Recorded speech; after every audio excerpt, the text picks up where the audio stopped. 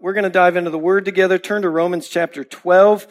If you've been with us, you know we've been walking through a series called Together for the City, looking more in depth at our mission, which is multiplying gospel communities that love God, love people, and push back darkness. This is the fourth week of the series. We're going to talk about loving people. All right, now out of the four pieces of our mission, I think you'll agree that this is the one that sounds least inspiring, least glamorous, for sure the least efficient of the four pieces of our mission. Because frankly, loving people is hard. Yes? Yes. I mean, people can be messy. People are inconvenient. People can be jerks. Look at ourselves. We're jerks at times. Yes? True? So, this is the messiest of them all. I think that there's a deal. I have this theory, and I wish I could shift things around, that if people would just cooperate with what I want them to do, they would be much easier to love. Is that true? Right? That's why we like pets. Come here, puppy. Come here. Oh, good dog, good dog, good dog. Yeah. Same scenario, different. Come here, Jimmy. Time to tie your shoes. Come here, Jimmy. Time to tie your shoes. Jimmy. Right? I wish my kid were like the dog. Why do I want my kid to be like a dog, right? That's all messed up. But it's kind of where we live, isn't it? Just like if people would just do and respond, then we'd be a lot better off. So let's just start with a problem first. We don't naturally love people. We're born selfish and sinful. And when we grow up, we just become better at it. It's our hidden talent, selfishness. True? And typically we fall on one or another side of the road, ditches. One I'll call people avoiders. If you're a people avoider, you like to stay to yourself. You kind of like to do your thing, right? Squeak out some me time here and there. But you do work, you do church, you do sports, you do social media. But generally, you kind of keep your nose down and wish people wouldn't bother you. All right? If you're a people avoider, you might agree with the words of the father of existentialism, Jean-Paul Sartre, who famously said, "Hell is other people." And some of you are like, "Amen, brother." Right? He wrote that at the end of a play called No Exit, where he was depicting hell, and the three characters in that play had died. And so their punishment was being in a room together forever. Hell is other people. That was the consummation of the play. And some of you are like, yeah, it sounds like hell to me. In fact, on a side note, there's actually an app called Hell is Other People. Don't go there. I don't recommend it, but you can actually track your friends' locations, so it will give you optimally calculated distances so that you can avoid them through your day. Some of you are like, oh, I got to check that out. Hell is other people. Or the ditch on the other side of the road, just so you know I'm an equal opportunity guy for the extroverts. People worshipers. So if you're a people worshiper, you pull on people to affirm you, appreciate you, like you. You turn people into idols.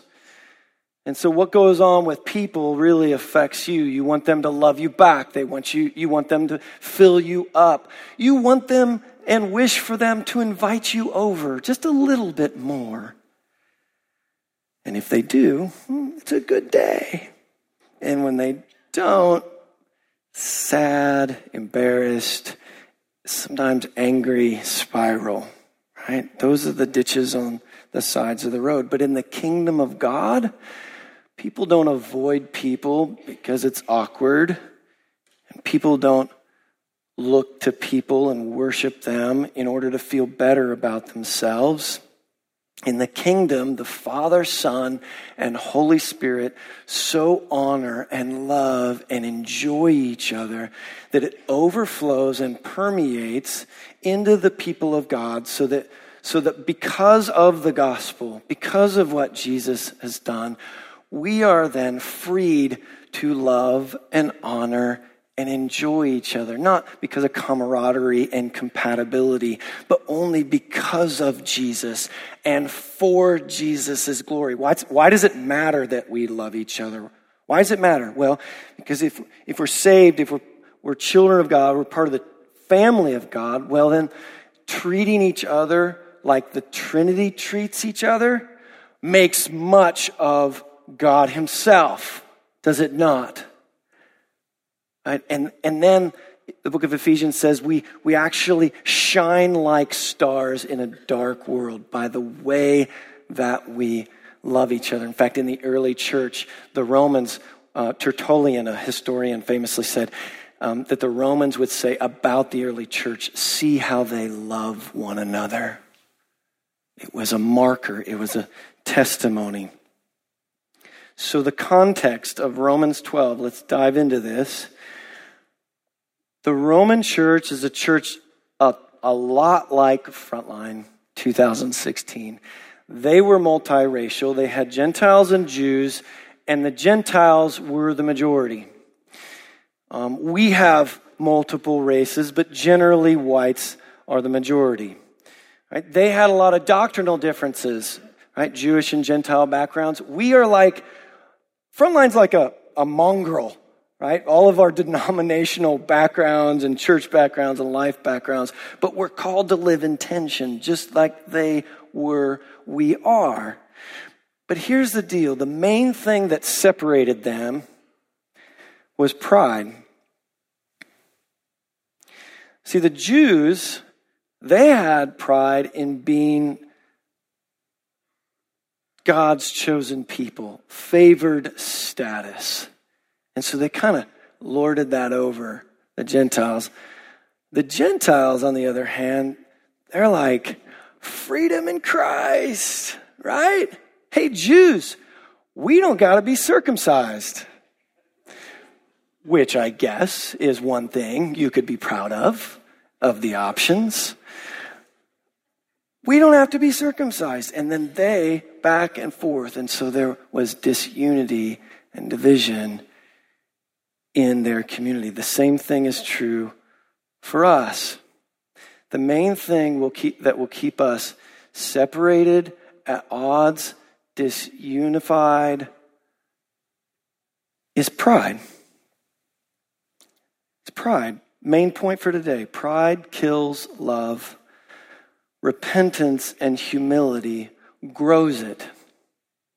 Pride kills love. Repentance and humility grows it. We're going to talk about that. It's really interesting. If you look at the book of Romans, to get this family to love each other, he doesn't give them 4 tips for better listening skills, right? As good as that may be. Or like, here's 5 ways to learn one another's cultural background. He doesn't do that. You know what he does? He gives them the gospel. Think about it. If you've read the book of Romans, Romans 1 and 2, all are under sin and deserving of the wrath of God for our sin. True? Self-righteous Jews and rebellious Gentiles. 3, all have sinned and fall short of the glory of God. But then there's grace for all who believe. It says there's no distinction. You see what Paul's doing here? Romans 4, Abraham is the father of both races, Jew and Gentile. 5 through 8, he talks about ongoing sin and suffering cannot separate us from the love of God that's in Christ Jesus our Lord. And then in 9 through 11, this beautiful picture is painted, this beautiful description of how Gentiles are actually grafted into the vine of Israel. And get this, we as the church have formed a third race, a new humanity, So in all the racial tensions, we're called as the people of God, the third race, to speak into those that only because of Jesus and only through the gospel can unity come, can it be promoted. Otherwise, we are dead. Do you see the purpose that Paul has here to promote unity within this church? That they would love one another and shine like stars, and that we in 2016 would love one another. So that launches us into 12. He gets real practical. He says, don't be conformed to this world, but be transformed by the renewing of your minds. Think differently, live life differently. And then in verse 9, he gets to their relationships. So let's read it. 9 through 13. He says, let love be genuine. Abhor what is evil. Hold fast to what is good. Love one another with brotherly affection. Outdo one another in showing honor. Don't be slothful in zeal. Be fervent in spirit. Serve the Lord. Rejoice in hope. Be patient in tribulation. Be constant in prayer. Contribute to the needs of the saints and seek to show hospitality. So let's pause for just a little bit and let's pray. Will you pray with me? Father, Son, and Holy Spirit, we thank you for this moment, this space. Thank you for the gathered church. And I would ask that you would speak to every single heart about the goodness of your love for them. Would you reveal what needs to be revealed? Would you speak what needs to be spoken? Would you do what only you can do with us, in us, and through us this morning? Would you just help us to be present, to be undistracted, and to give you glory as we listen to your word together in Jesus' name. Amen. Amen. Okay, so some of you guys are in businesses, you're in companies that have a value statement, right? 5 or 6 things that have them on, that your leaders want you to pursue with passion, whatever those things may be. Well, this is Paul's, if you will, values statement for the early church and for us.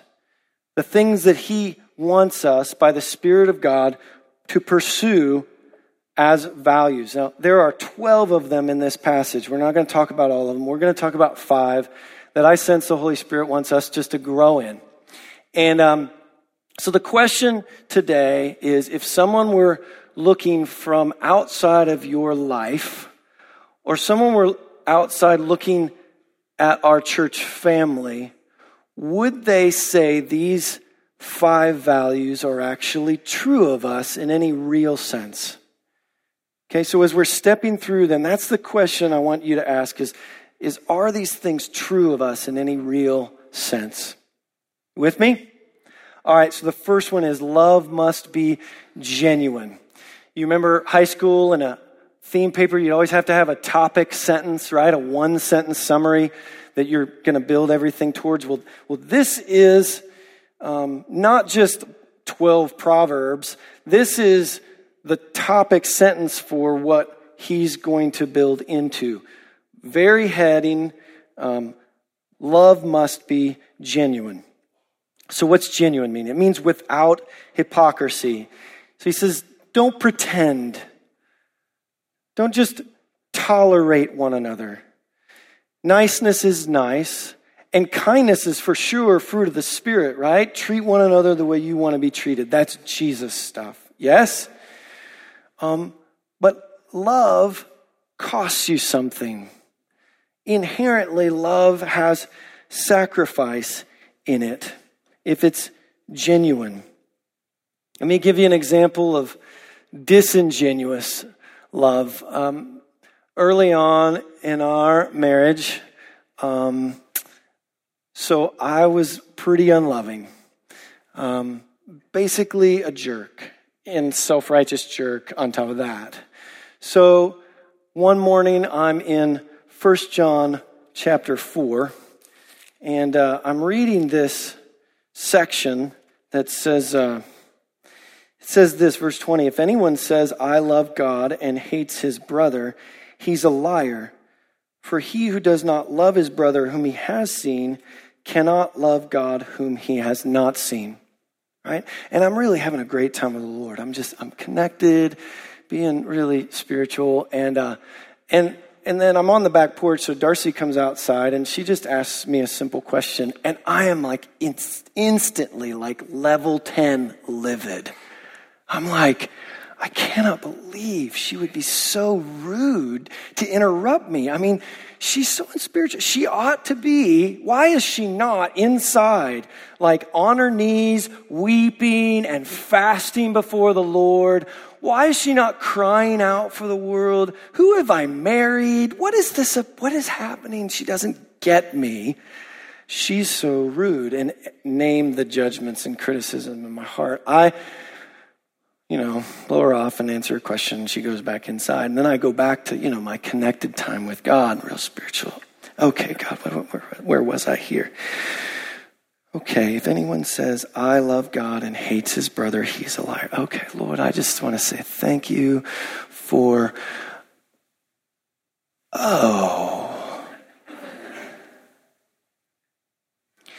ever have one of those moments where the Holy Spirit, takes a spear and grabs your shirt and pins you to the wall and starts talking to you? Well, that's what started happening. And God was like, John, you're a liar. Your love is centered totally and completely on what you want. It's fake. It's conditional. Yes, it's true. Once I got down from the wall and repented before God, went inside and just said, babe, I'm sorry. Forgive me. And I still have that jerkiness inside of me, but God is revealing it. It wasn't the first time, and it won't be the last time he reveals that.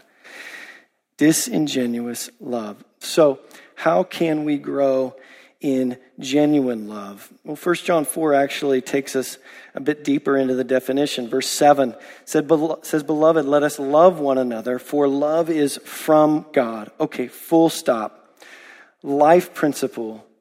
You can only give what you've received. You can only teach what you've been taught. It's true in parenting, it's true in business, it's true in all of life. So the only way we will grow in loving people is if we're receiving love from the source, God himself. God is love, which means if there is no God, there's no love on the earth. He is love. Think of it like a sponge. A sponge cannot help you unless it gets soaked by some water. True? So at camp, we played this fun game called slip and slide kickball, where you've got tarps as the baselines, which of course you have to put baby shampoo on them so that the kids fall down. And then the kiddie pools are the bases, right? And if you're not playing, then what do? You put some sponges in some water and you whip them at the runners. I, of course, didn't do it because I was a chaperone, but I might have. Super fun game, right? But none of the kids are throwing dry sponges, right? Because what fun is that? That's no fun at all. In order to sponge to have effectiveness, it's got to hold water. Well, get this. You probably didn't expect me to say this today, but you are a sponge. You have nothing on your own to give. Only by receiving the love of God will you have anything to give anyone. We have a lot of dry sponges in here. It doesn't mean you're not saved. It doesn't mean you're not a Christian or not a believer. But just in terms of your actual life, you know God loves you in your head, but you don't draw from him for any real thing in your life as a supply. You don't draw from him as a source for any real relationship in your life. So you're walking around like a dry sponge, and you got all these demands on you to give and to love. But the sponge doesn't have any water in it. Too busy, too angry, too many problems.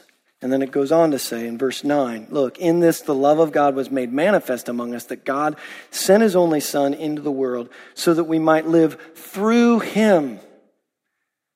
That's the sponge idea. Through Jesus is how we live. He revealed it in his incarnation. That's how we can now live.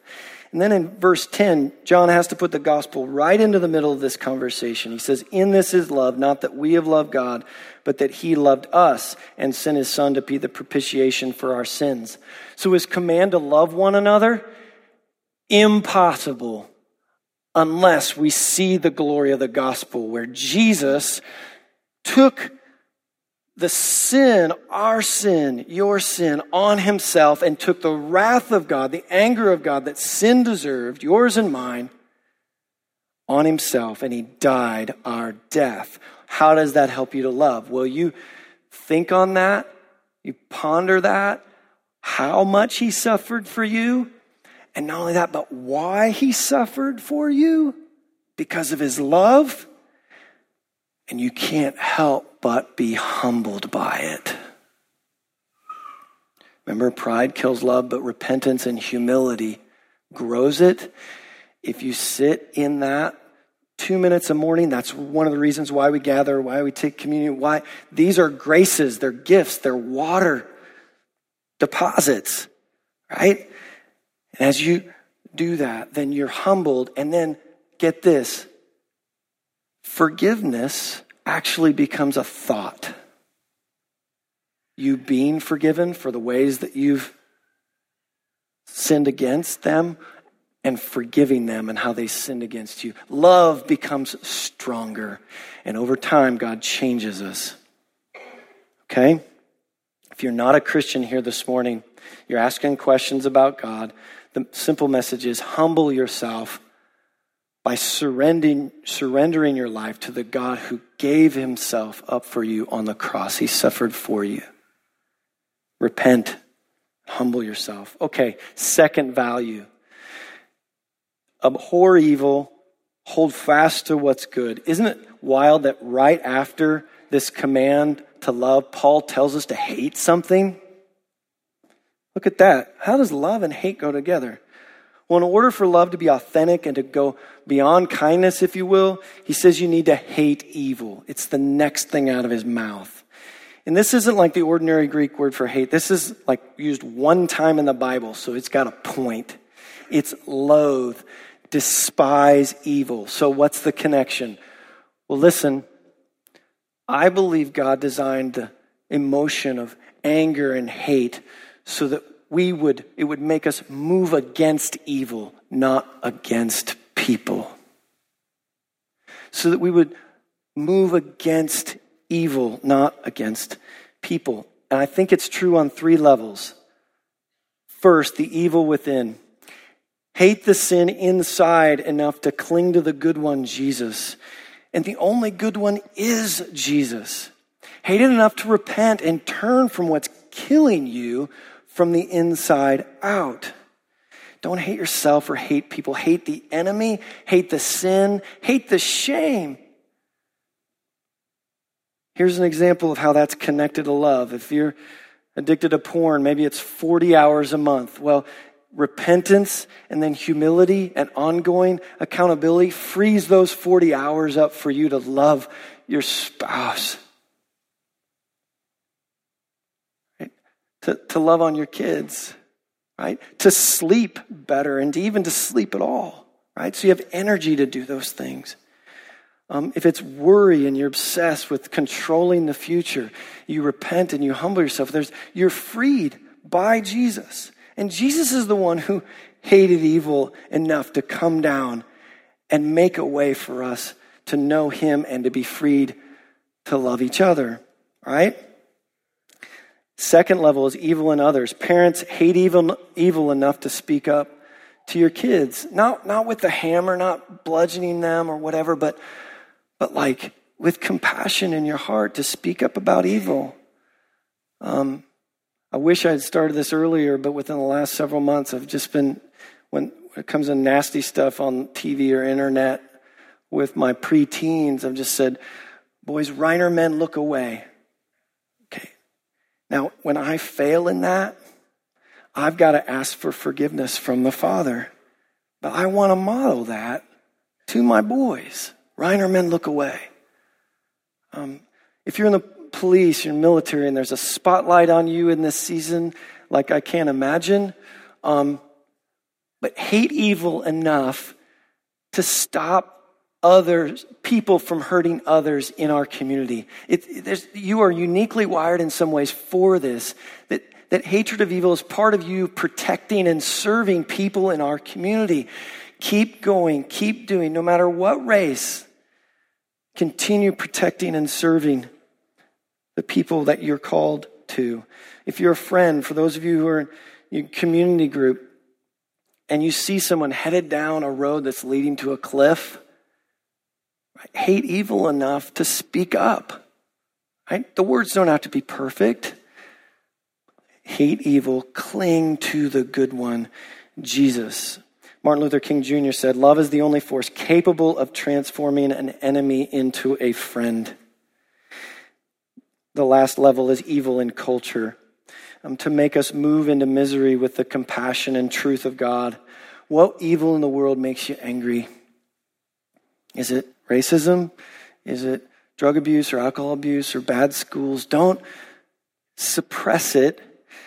Channel that into actually peacefully and boldly and humbly and maturely moving into the lives of people who are being destroyed by it. Do you see the connection? Are you with me? There's a Christian lawyer in Kenya by the name of Willie Kimani or Kimani. I'm not quite sure the pronunciation. You may have heard about a month ago. He was a lawyer defending a client who had been, ironically, shot by the police at a traffic stop. And he was defending this client. And those two and a taxi driver about a month ago were abducted and they were tortured and they were killed. Now, Willie is a Christian and strong leader, smart. He wasn't stupid. He knew he was a walking target, but he made the choice to lay down his life to defend the powerless and the voiceless and give them a voice. And he paid for it with his life. Our job today, you all, is the same. At whatever degree, whatever level, in our culture, no matter what race we are, it'll take great courage, great humility, great love to step up and speak up for those who have no voice. Loving people doesn't mean don't hate. It means hate the evil that is killing the ones that God loves, enough to reapportion your money, rearrange your schedule. Pride kills love, but repentance and humility grows it. A third value, love one another with brotherly affection. If you think that love is only an action or love is only a choice, look at this. It says brotherly affection. That means love contains emotion. Here's the hard part, though. It is a choice to actually express that emotion into the life of someone else. So maybe it's tenderness or compassion, weeping with those who weep. Maybe it's just encouraging someone, right? You feel that a need for them to be encouraged, so you speak that. Maybe it's just joy in someone else's existence. I'm glad you're here. I'm glad you're alive. I'm glad you're part of this group. I'm glad you serve in this ministry. Thank you. You're given so much. That ought to color and mark our culture. Peter put it this way. He says, now that you've purified yourselves by obeying the truth so that you have sincere love for each other, he says, go one step further. Love one another deeply. from the heart. What's that mean? Well, it means affection for people. Right? We're a pretty heady crowd. We like theology. I love that aspect of our culture. We love to joke around. I also really love that part of our culture. I love our church family. I've been here 10 months and I just enjoy being here. But the question, both individually and collectively, is when was the last time you celebrated someone? When was the last time you told someone what you appreciated about them, what you admired about them, what you respected about them? And then right then and there, you just said, can I pray for you? You think, oh, that's way too much risk. Well, there is courage in love. Courage is required. It's going to cost us something. What's it cost you? One of those spear to the wall moments, again, a few years into marriage, was this set of verses in 2 Corinthians. Paul says, we have spoken freely to you, Corinthians. Our heart is wide open. You're not restricted by us, but you're restricted in your own affections. In return, I speak as to children. Widen your hearts also.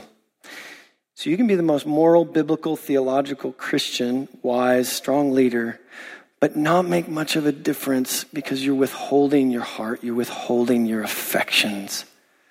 Had a neighbor who ran the marathon, and he posted on Facebook how great the run through Mesta Park was because there was so much support. Well, inwardly, when I saw that post, I just went, yes, that's my church. I was so proud because we just littered this area with so many volunteers and workers. I knew who he was referring to. I was so proud. So if we can do that for 2 hours a day, one time a year, can we not also do it with one another in the race that's so much harder? Keep going. Persevere. God loves you. Don't lose heart. Continue on. Spend time with him. He's worth it all.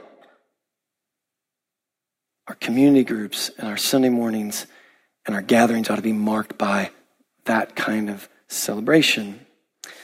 John Piper said this. He said, love is an overflow of joy in God that gladly meets the needs of others. Okay, the next two I'm going to run through quickly. Outdo one another in showing honor. How many of you like to win? Maybe even love to win. Go ahead. Shameless in church. It's all right. It's not a sin. It's good. So I have a secret dream. I'll share with you that one day I would wake up and go out on my front porch, and there, nestled over in the corner of my yard, the city of the village, having recognized the beauty, raw power of my yard, would have stuck in the yard of the month. You laugh. You want it. But you know what? That's not going to happen. It's not going to happen because, well, I have a job, and it seems like my neighbors don't, so they're manicuring their lawns. I have a black thumb, but really I don't care enough about my lawn to win that. So the question is this, do we care enough about showing honor to one another that we'd actually get competitive about it, right? We'd look to serve and value and dignify one another, really like in a competitive way. You don't see competition encouraged in the scriptures all the time, but here it is. It's the first shall be last, last shall be first principle, going low to lift up. Again, repentance and humility is what grows love. And then the last thing is constant in prayer. About 5 or 6 times you see this phrase, devoted to prayer or constant in prayer, connected to the early church, Acts, Colossians here. It's almost like a commercial for the early church. Early church, devoted to prayer. It's throughout. And it's beautiful. It's like that's who they were and what they did. Richard Foster, in his classic on prayer, he says, if you truly love someone, you will desire for them far more than you are able to give, and this will lead you to prayer.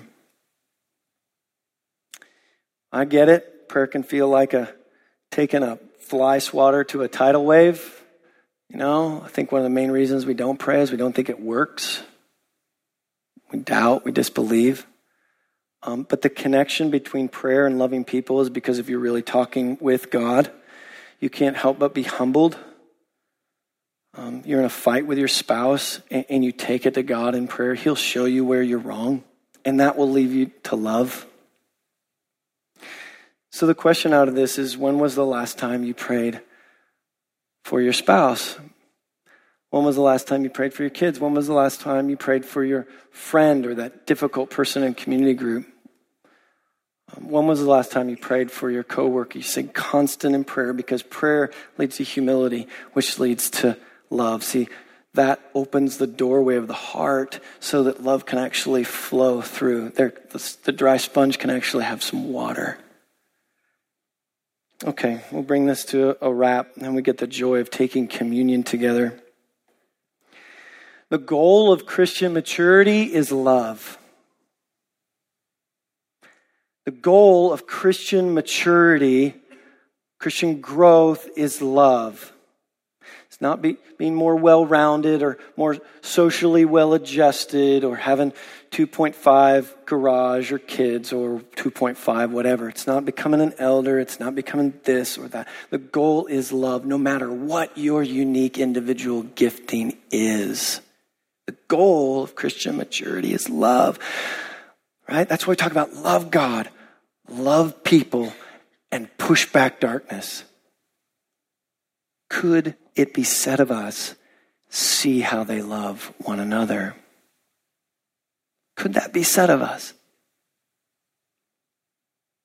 It's why Jesus said, look, hey, what are all the law and the prophets about? Can you wrap that up? Yeah, I sure can. All 613 commands. Love God, all your heart, soul, mind, and strength, and love your neighbor as yourself. Highest law of the universe. But it's true that pride kills love. Pride of our hearts. Repenting. It's His kindness that leads us to repentance.